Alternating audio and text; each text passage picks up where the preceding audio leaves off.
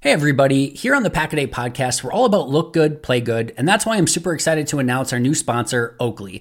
Oakley is changing the game and it's time to discover a whole new world of possibilities. Do you run, golf, work out, or just want to look like Aaron Jones? Then you need to get yourself a pair of Oakleys today.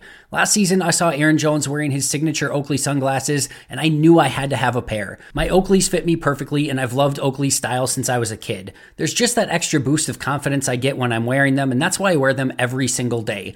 Suited for everyday eyewear with frames and lenses that allow for an expression of your own unique personality, there's more than meets the eye.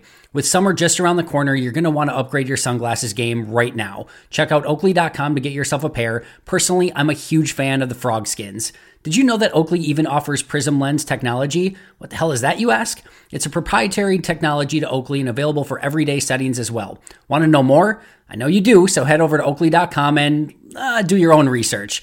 And while you're there, get yourself a pair of everyday glasses that'll be sure to change your look for the better. When you wear Oakley, there really is more than meets the eye. Don't trust me? Try for yourself. I've worn a lot of sunglasses brands in my life, and I can assure you, Oakley is not only the best looking, but the best quality out there. Head over to Oakley.com for more information today.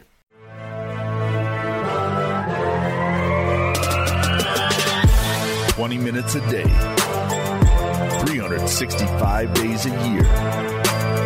This is the Pack-A-Day Podcast.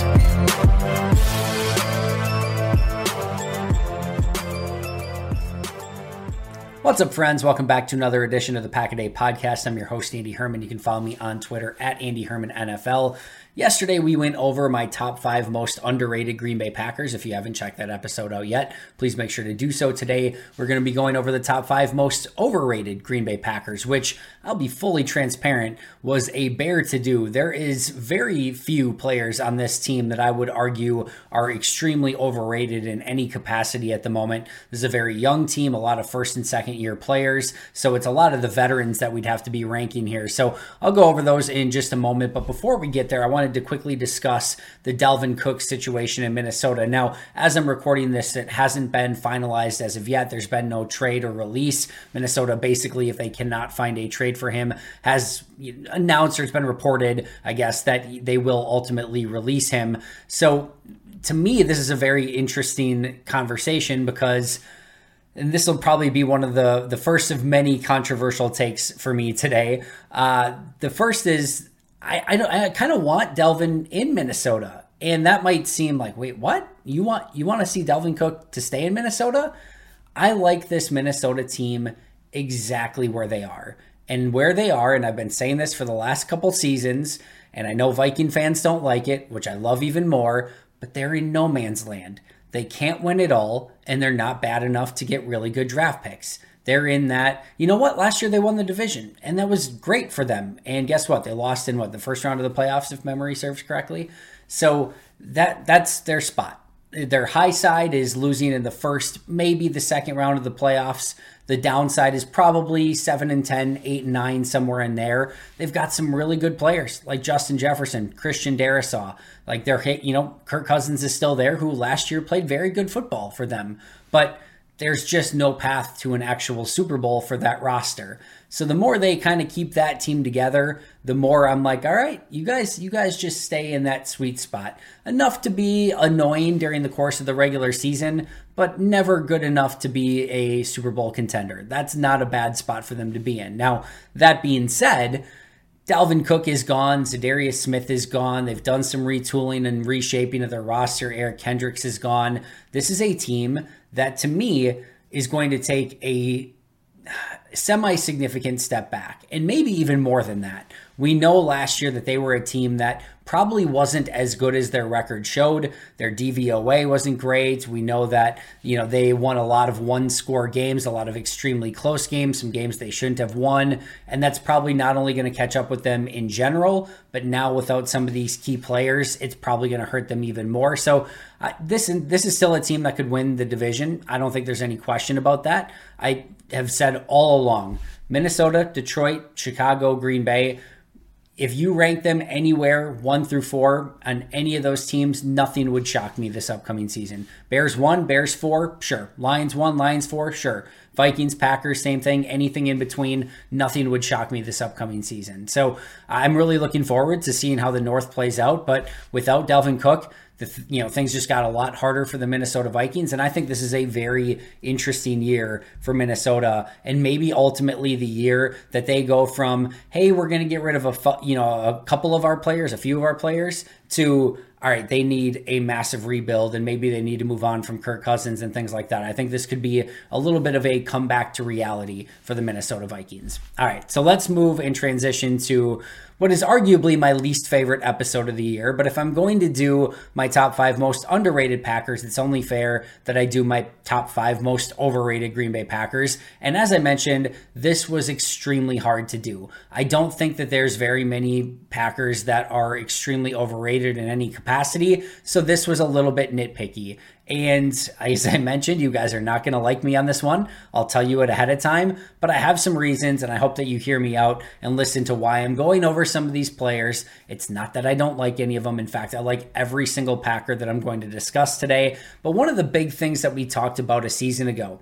if you remember the season, it wasn't necessarily that they were a bad football team. I thought there were certainly some mistakes that were made. Rodgers was a little bit beat up at times, but one of the big things that I harped on through the course of the season was that their stars needed to play like stars. Aaron Rodgers did not play like a star a season ago. Kenny Clark did not play like a star a season ago. Devondre Campbell did not play like a first-team All-Pro. Eric Stokes and Rasul Douglas, we can argue the star terminology there, but they didn't. Adrian Amos didn't come close to playing like a star a season ago. Aaron Jones, I didn't think played quite up to the level that we've seen him play at in the past. Elton Jenkins did not. David Bakhtiari was still a little bit banged up, you could tell. Their stars needed to play like stars, and they did not through the vast majority of last season. So we're going to see some stars on this list. Do I think they're bad football players? No, not at all. And we'll get to that more in just a moment. But a huge piece of why some of these players are on this list is because they didn't necessarily play up to the expectations, the high expectations that they had set for themselves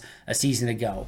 And a huge piece of this list is, the reason why some of the players are on this list is because my expectations for these 5 people are extremely, extremely high, and that's why I want to see a little bit more. So without further ado, I will start with number 1 on my list, and it was a player that was also on my list a season ago, and that's Elton Jenkins. And guess what? People didn't like when he was on my list last year, and I guarantee you people are probably not going to like when he's on my list this year either. Elton is a very good guard. There is no question about it. He's a very good offensive lineman. There is no question about it. All 32 teams would like to have Elton Jenkins on their roster. The Packers are extremely lucky to have Elton Jenkins on their roster. The contract is fantastic. He's got positional versatility. You can play him almost wherever you want to on the offensive line.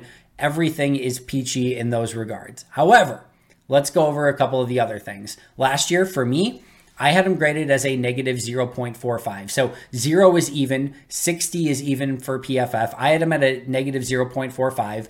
PFF had him at a 72.3, so I had him as a slightly below average player. PFF had him as a above average player. Now, to be fair, once he settled back into left guard, and he had one game at left guard where he struggled a little bit, still coming back from his ACL injury after struggling mightily at right tackle. One game at left guard struggled, then he took a week off and didn't play that week, and then he came back at left guard, and for the rest of the season played plus 4.75 football, which would equate to plus 9.0 over 17 weeks, which would have been extremely my highest graded player from a season ago, which was Aaron Jones at plus 5.25.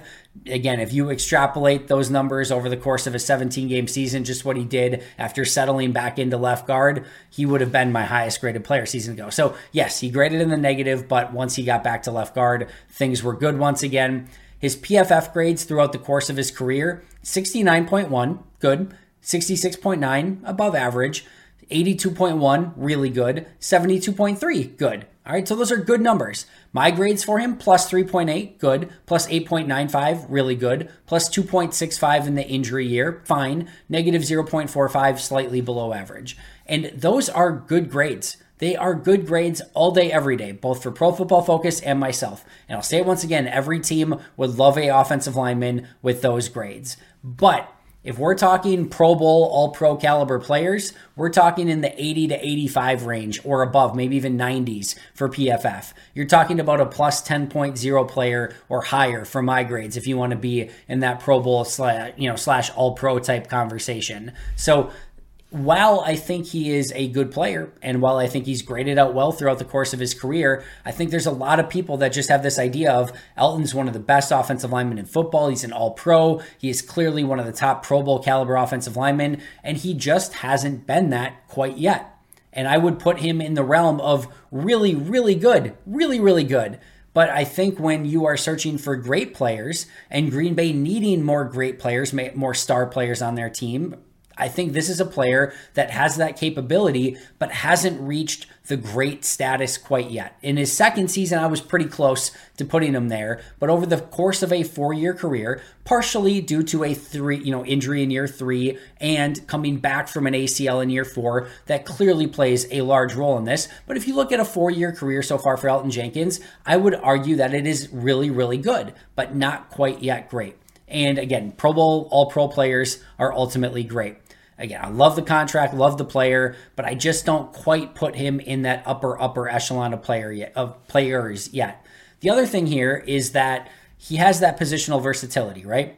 But last year at right tackle, he was bad, and I mean really bad. Like to the point of me wondering, even if they moved him back to guard, was something just broken with Elgton Jenkins. And it was that he was playing a little bit back out of position, but also just coming back from the torn ACL. As mentioned, once he got back to left guard, he was really good at, once again, in everything that we've seen him and expected him to be. But there is the question now of, can he play right tackle? And maybe it just was the ACL, and maybe just the combination of going to the right side, playing tackle, and coming off the ACL all at once was what ultimately doomed him at that position last year. But it was so bad that I would be very hesitant to ever put him back there again. And if we start limiting some of the versatility of Jenkins, that also limits some of like the just high-end, extreme, insane, player that he is, because you can just plug him at any 5 position and be totally good wherever you want to put him. So if one of those positions is off the board now, that does limit that upside just a little bit as well.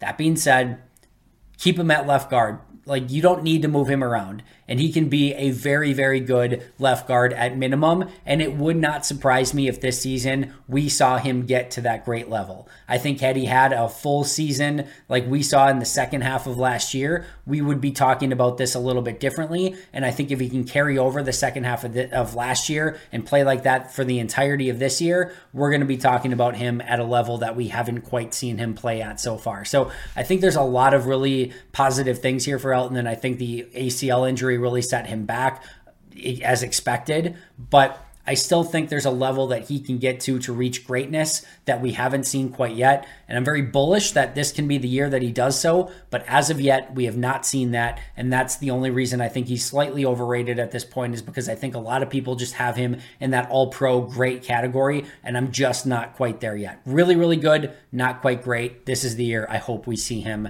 be great. Number 2 on my list is Kenny Clark, another player that I beyond love. Kenny Clark is one of my favorite players that I've ever watched on tape for the Packers. Just love breaking him down. But last year, PFF had him as their 45th interior defensive lineman. And I don't think that that is a hot take by them, by the way. I think that's right around the level that he played at a season ago. PFF's grades for Kenny Clark over his career, 74.8. 87.3, 90.2, like everything's going great. 79.5, bit of a step back, but then 76.1, 75.4, and then 66.4 a season ago. My grades for Kenny Clark, plus 10.95, plus 13.1, plus 11.7, plus 9.8, plus 11.7, plus 4.25. So through the entirety of his career before last year, he was just a guaranteed 10.0 player or better. Like, that's just what it was. And last year, he didn't hit half of that for me. And that was the first year that we can argue that he looked sort of human. He had been so good for so long that it was a little bit surprising and shocking to see him play at a level that we haven't seen him play at before. And I think what we saw with Kenny Clark last year was a good defensive tackle that helps you win football games. But if we're being honest, just about every single team in the NFL has a player like that. along the interior of the defensive line. A good run-stopping defensive tackle that can give you a little bit as a pass rusher and isn't going to be a complete game changer for you. That's what we kind of saw to Kenny Clark a year ago. And like I said, just about every team has a player like that. That's why he ranked in the 40s for PFF. Now, it could have just been a one-year anomaly last year for Kenny, and we could see him bounce back this year and be better than ever. That's well within the realm of possibility. But we also have to remember that while he is still young, he has played a lot of snaps. There's been a lot of seasons where he's played on the high end of percentage of snaps for a defensive tackle. So you wonder if some of those snaps are starting to catch up with him a little bit. And I think even if we look at Kenny like being a really good player, he's not necessarily the type of player that is going to set you apart. He's not the type of game-breaking, type of defensive tackle like a Chris Jones or an Aaron Donald or someone like that. And those are extreme examples, but we even saw the Leonard Williams of the world, the Dexter Lawrences, and those type of players like really be game-changing defensive linemen. And we didn't see that from Kenny Clark last year. And even in his best of his best, he is a run-stopping extraordinaire, but isn't a fast twitch, I'm going to get right up and penetrate and break down your offensive line and make a ton of plays, guys. He's going to reset the line of scrimmage. He's going to, bull rush offensive linemen back into your quarterback at times, but it's still a little bit more of a slow burn. And this is, again, coming from somebody who beyond loves watching the game that Kenny Clark puts on tape every Sunday. No questions about it. But I do think there have been a lot of snaps that he has played. I do think there is a chance that peak Kenny Clark might be a little bit behind us. And again, why I would say maybe it's slightly overrated is because a lot of people immediately put him in that upper echelon of Pro Bowl / All-Pro caliber players. And the truth is that in his career, he has 0 All-Pros and 2 Pro Bowls. And that is just about fitting for the player that Kenny Clark has been. So one of my favorite players, key piece to the defense. He has shown some signs of maybe not quite being the same player anymore. I hope that he really bounces back this season. I think he still has a lot to give to this team. But if we're talking about a All-Pro / high-end Pro Bowl caliber player, we just haven't seen that out of Kenny as of late. And there's just a really good chance that maybe we don't see him quite at that level again, like we did maybe second, third year of his career.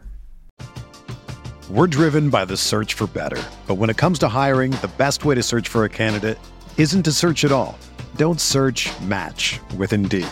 Indeed is your matching and hiring platform with over 350 million global monthly visitors, according to Indeed data, and a matching engine that helps you find quality candidates fast.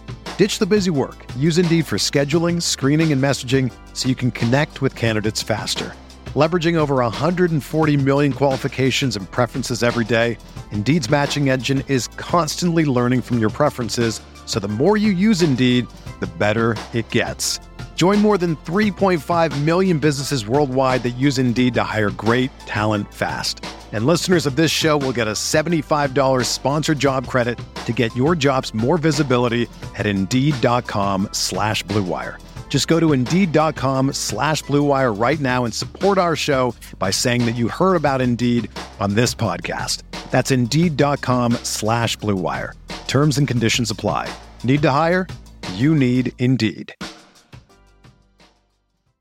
Hey everybody, here on the Pack-A-Day podcast, we're all about look good, play good, and that's why I'm super excited to announce our new sponsor, Oakley. Oakley is changing the game, and it's time to discover a whole new world of possibilities. Do you run, golf, work out, or just want to look like Aaron Jones? Then you need to get yourself a pair of Oakleys today. Last season, I saw Aaron Jones wearing his signature Oakley sunglasses, and I knew I had to have a pair. My Oakleys fit me perfectly, and I've loved Oakley's style since I was a kid. There's just that extra boost of confidence I get when I'm wearing them, and that's why I wear them every single day. Suited for everyday eyewear with frames and lenses that allow for an expression of your own unique personality, there's more than meets the eye. With summer just around the corner, you're going to want to upgrade your sunglasses game right now. Check out Oakley.com to get yourself a pair. Personally, I'm a huge fan of the frog skins. Did you know that Oakley even offers prism lens technology? What the hell is that, you ask? It's a proprietary technology to Oakley and available for everyday settings as well. Want to know more? I know you do, so head over to Oakley.com and do your own research. And while you're there, get yourself a pair of everyday glasses that'll be sure to change your look for the better. When you wear Oakley, there really is more than meets the eye. Don't trust me? Try for yourself. I've worn a lot of sunglasses brands in my life, and I can assure you, Oakley is not only the best looking, but the best quality out there. Head over to Oakley.com for more information today. Number 3 on my list is probably the biggest reach of these, but that's Jair Alexander. Now, Jair was still the 8th best corner by PFF a season ago. And if you take out a couple corners that were on that list with only about 400-ish snaps, you get to 6th best corner in the NFL a season ago. His grades by PFF were 72.4, 71.9, 90.7, 73.4 in his injured season, and then 80.3 a season ago.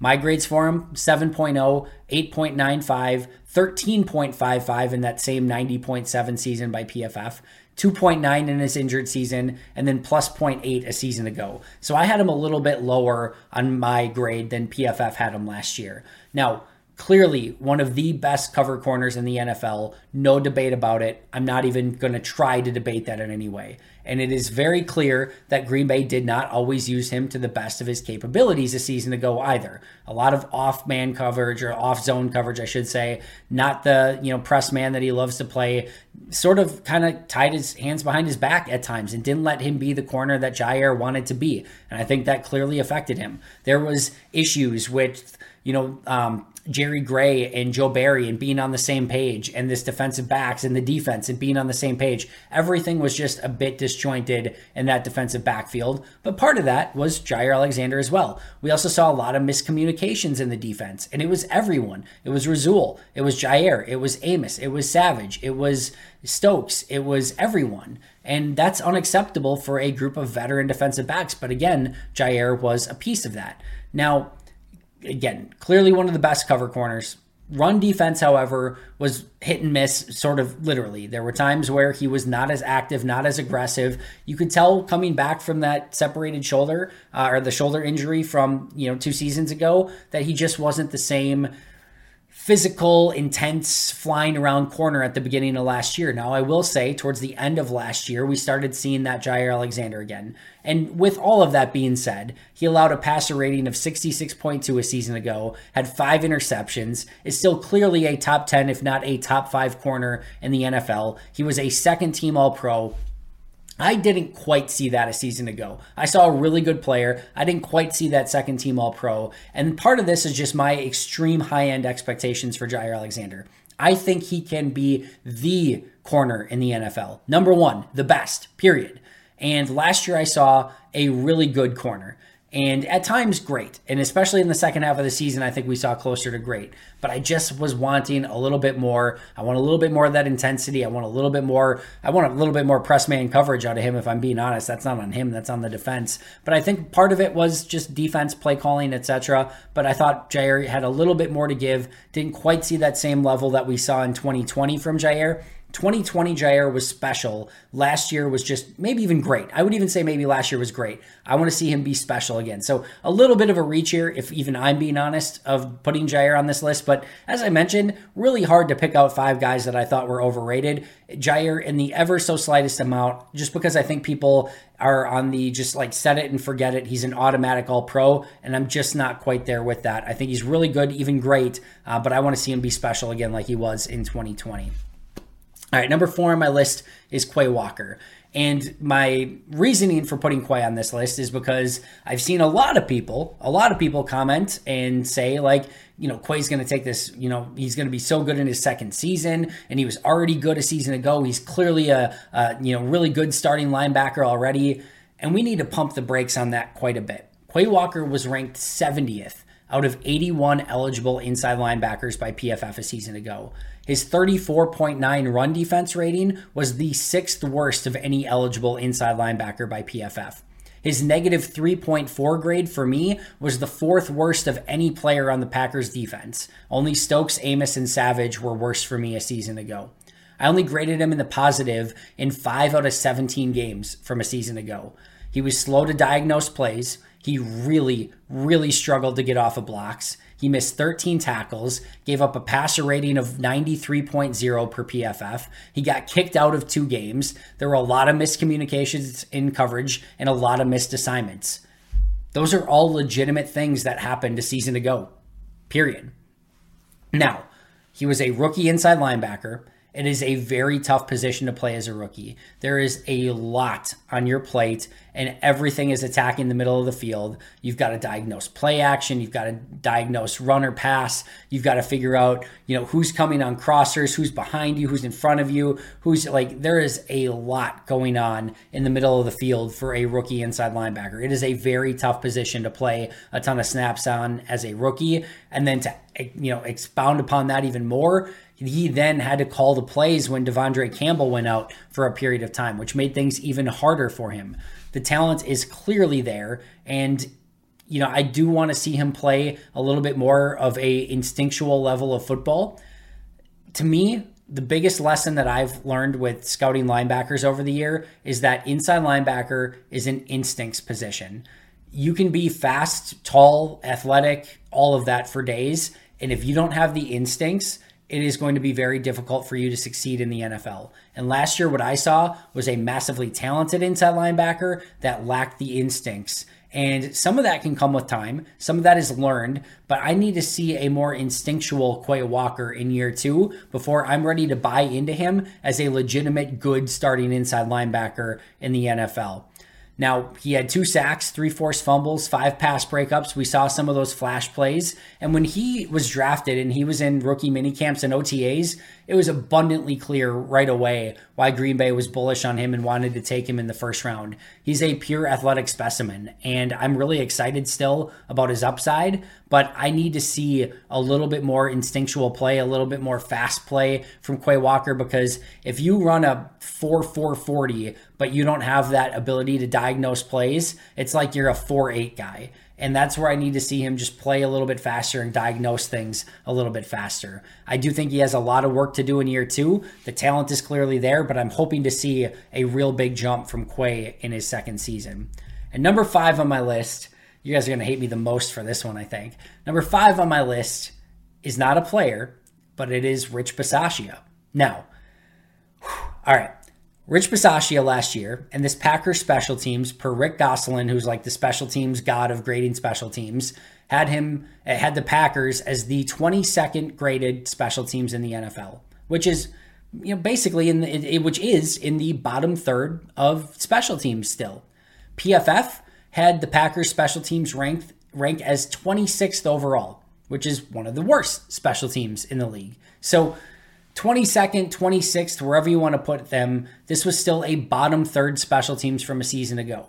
This is also a special teams coach that had Amari Rodgers returning over Keyshawn Nixon to start the season, both as a kick returner and as a punt returner.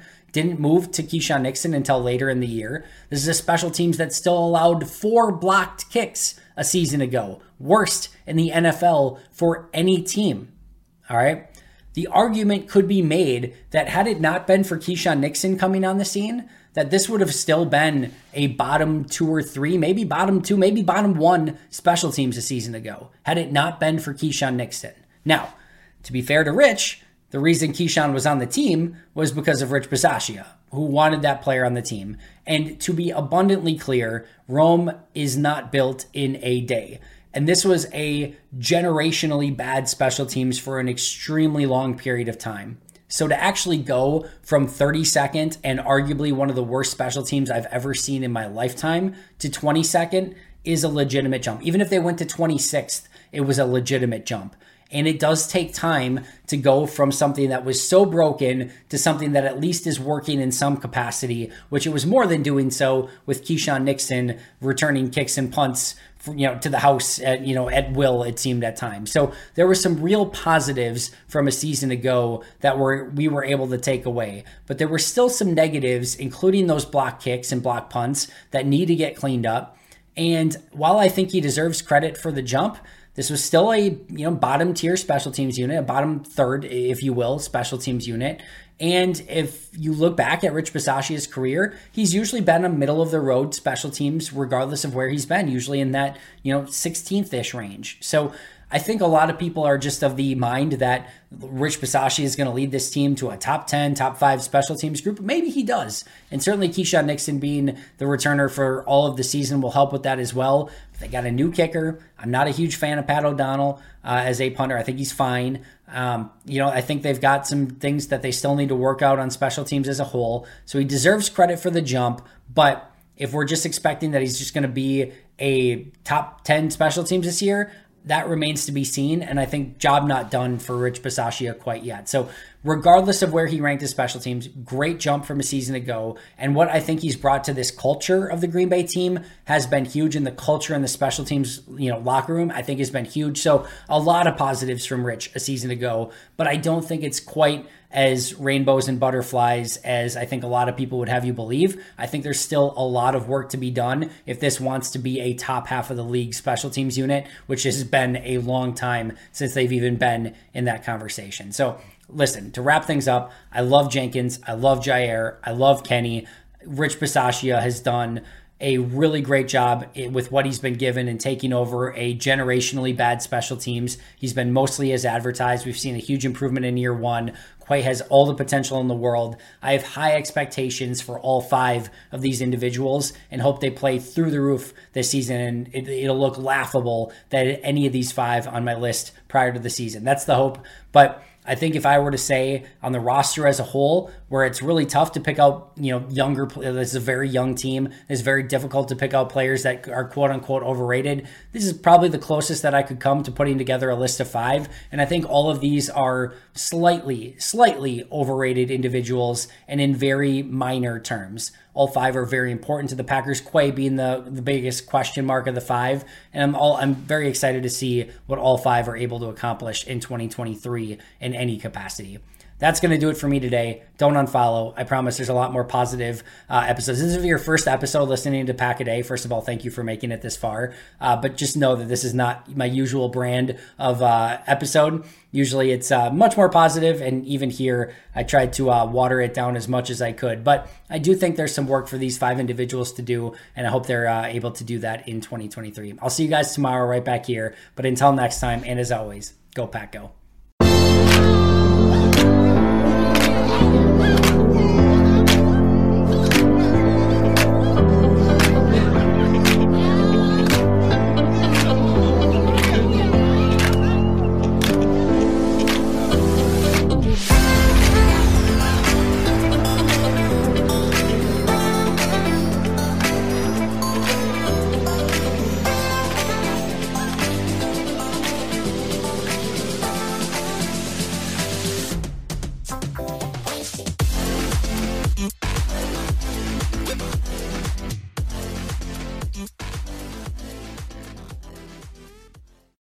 When you need mealtime inspiration, it's worth shopping Kroger, where you'll find over 30,000 mouth-watering choices that excite your inner foodie. And no matter what tasty choice you make, you'll enjoy our everyday low prices, plus extra ways to save, like digital coupons worth over $600 each week. You can also save up to $1 off per gallon at the pump with fuel points. More savings and more inspiring flavors make shopping Kroger worth it every time. Kroger, fresh for everyone. Fuel restrictions apply.